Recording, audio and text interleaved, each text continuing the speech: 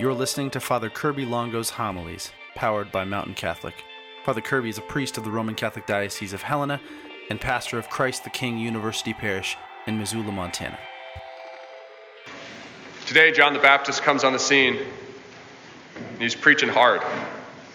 His first words, repent, the kingdom of God is at hand. The kingdom of heaven is at hand. It's our third week talking about the final judgment. I realize I was on for the 7 p.m. Sunday Mass last week, so if you didn't hear it, sorry. It's on the Spotify or whatever. First though, let's listen to John's words again. Let's look to them and see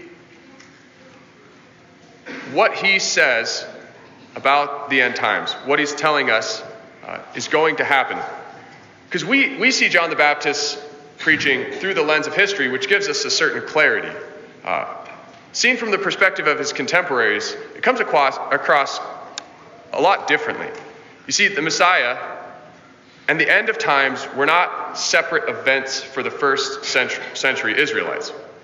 They didn't comprehend this in-between time we live in now.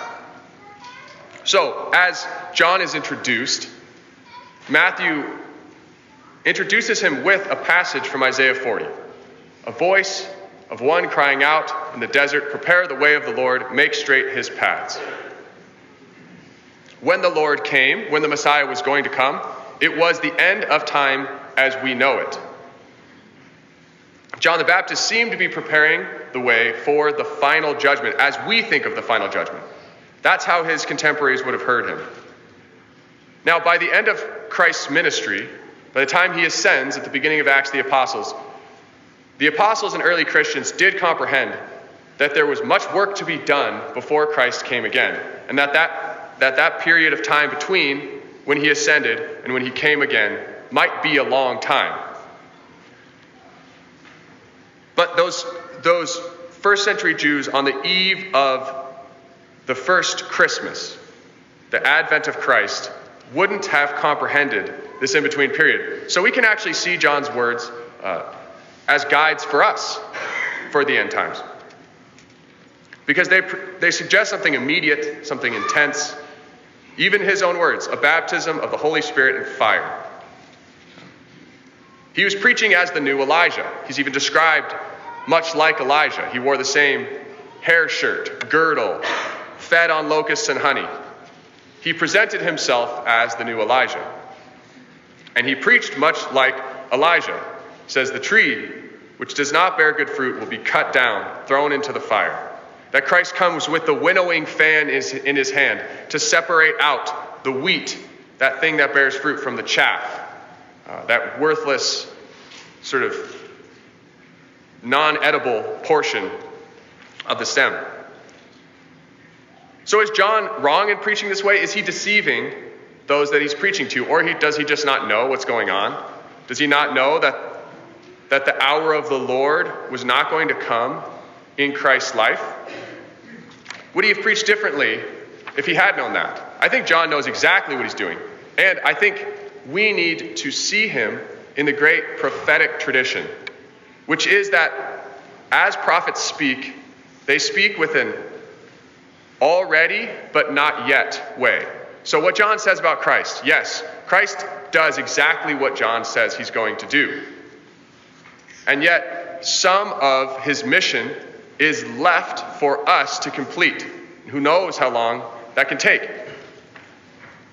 If the early Christians or the medieval Christians or the 18th century Christians, those times in which the apocalyptic feeling was very intense, if they were convinced the end was near, it was because they thought that they had brought the gospel to the ends of the earth. They thought they had completed the mission.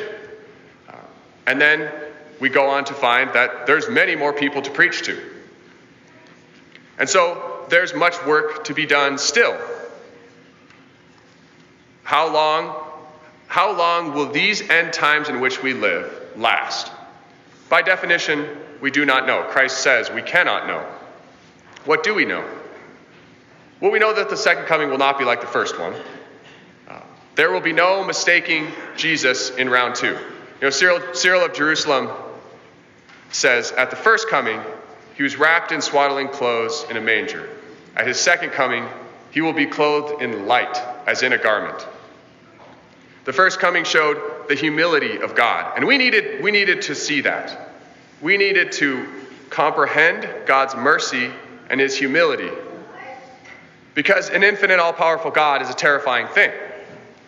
And if he comes in all of his majesty first, he will not bring love from us, but only fear.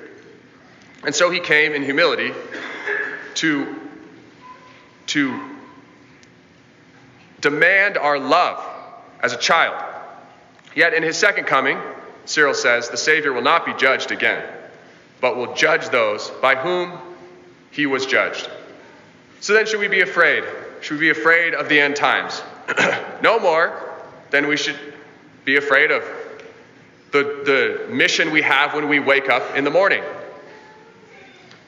It shouldn't change the way we go about our lives, because we should be living as though the end times are coming now. Because we all know that the end of our life could come anytime. What does it do for us that helps us?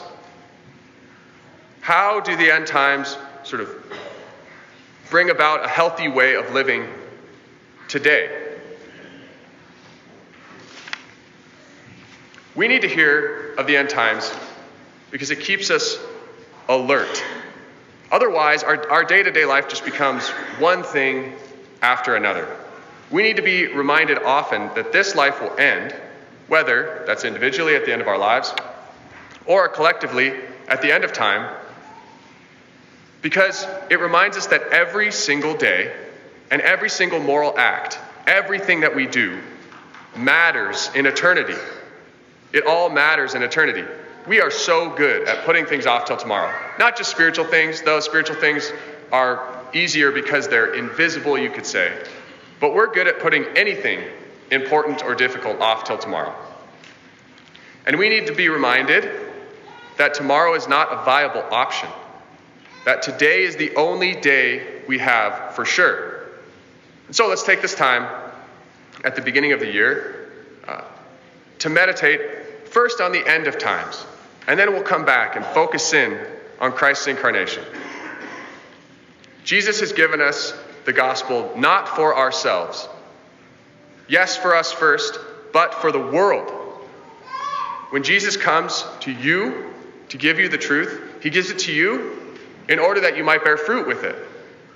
And we must bear fruit. It's not an option. As he said, John says that the axe is at the foot of the tree. That's an intense image. And so we're called to go out to the world with the gospel. For us here, the world is Missoula, Montana, for now. Who knows what the Lord's calling us to? But for us, the world is Missoula, Montana. So let's start very concretely. Christmas is coming, this season. People's hearts are open to the Lord in a way that maybe they're not usually, in the busyness and the hustle and bustle.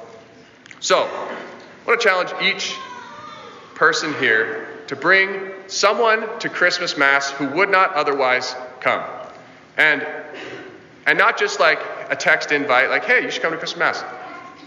We're going to use a gospel principle here. So, if you ask them 77 times and they say no, all 77 times, then you're off the hook with that person. You can move on to the next person. So, 77 times. And if they say no, you don't have to ask a 78th. But it's not just asking, it's offering to pick them up and bring them. The Lord wants to meet every single person that we know. And you have to be confident that he's already at work in their hearts. Everyone you talk to, the Lord already knows them, better than you know them, better than they know themselves. So he invites us, and then we have to go out and bear fruit. So we evangelize. What are we sharing but the fullness of the truth and our salvation? The words of eternal life for us and all those that we speak to. So Jesus has prepared the way. He's already at work. We trust him and we speak boldly and faithfully. And he will bear fruit in our lives and in the lives of those that we know.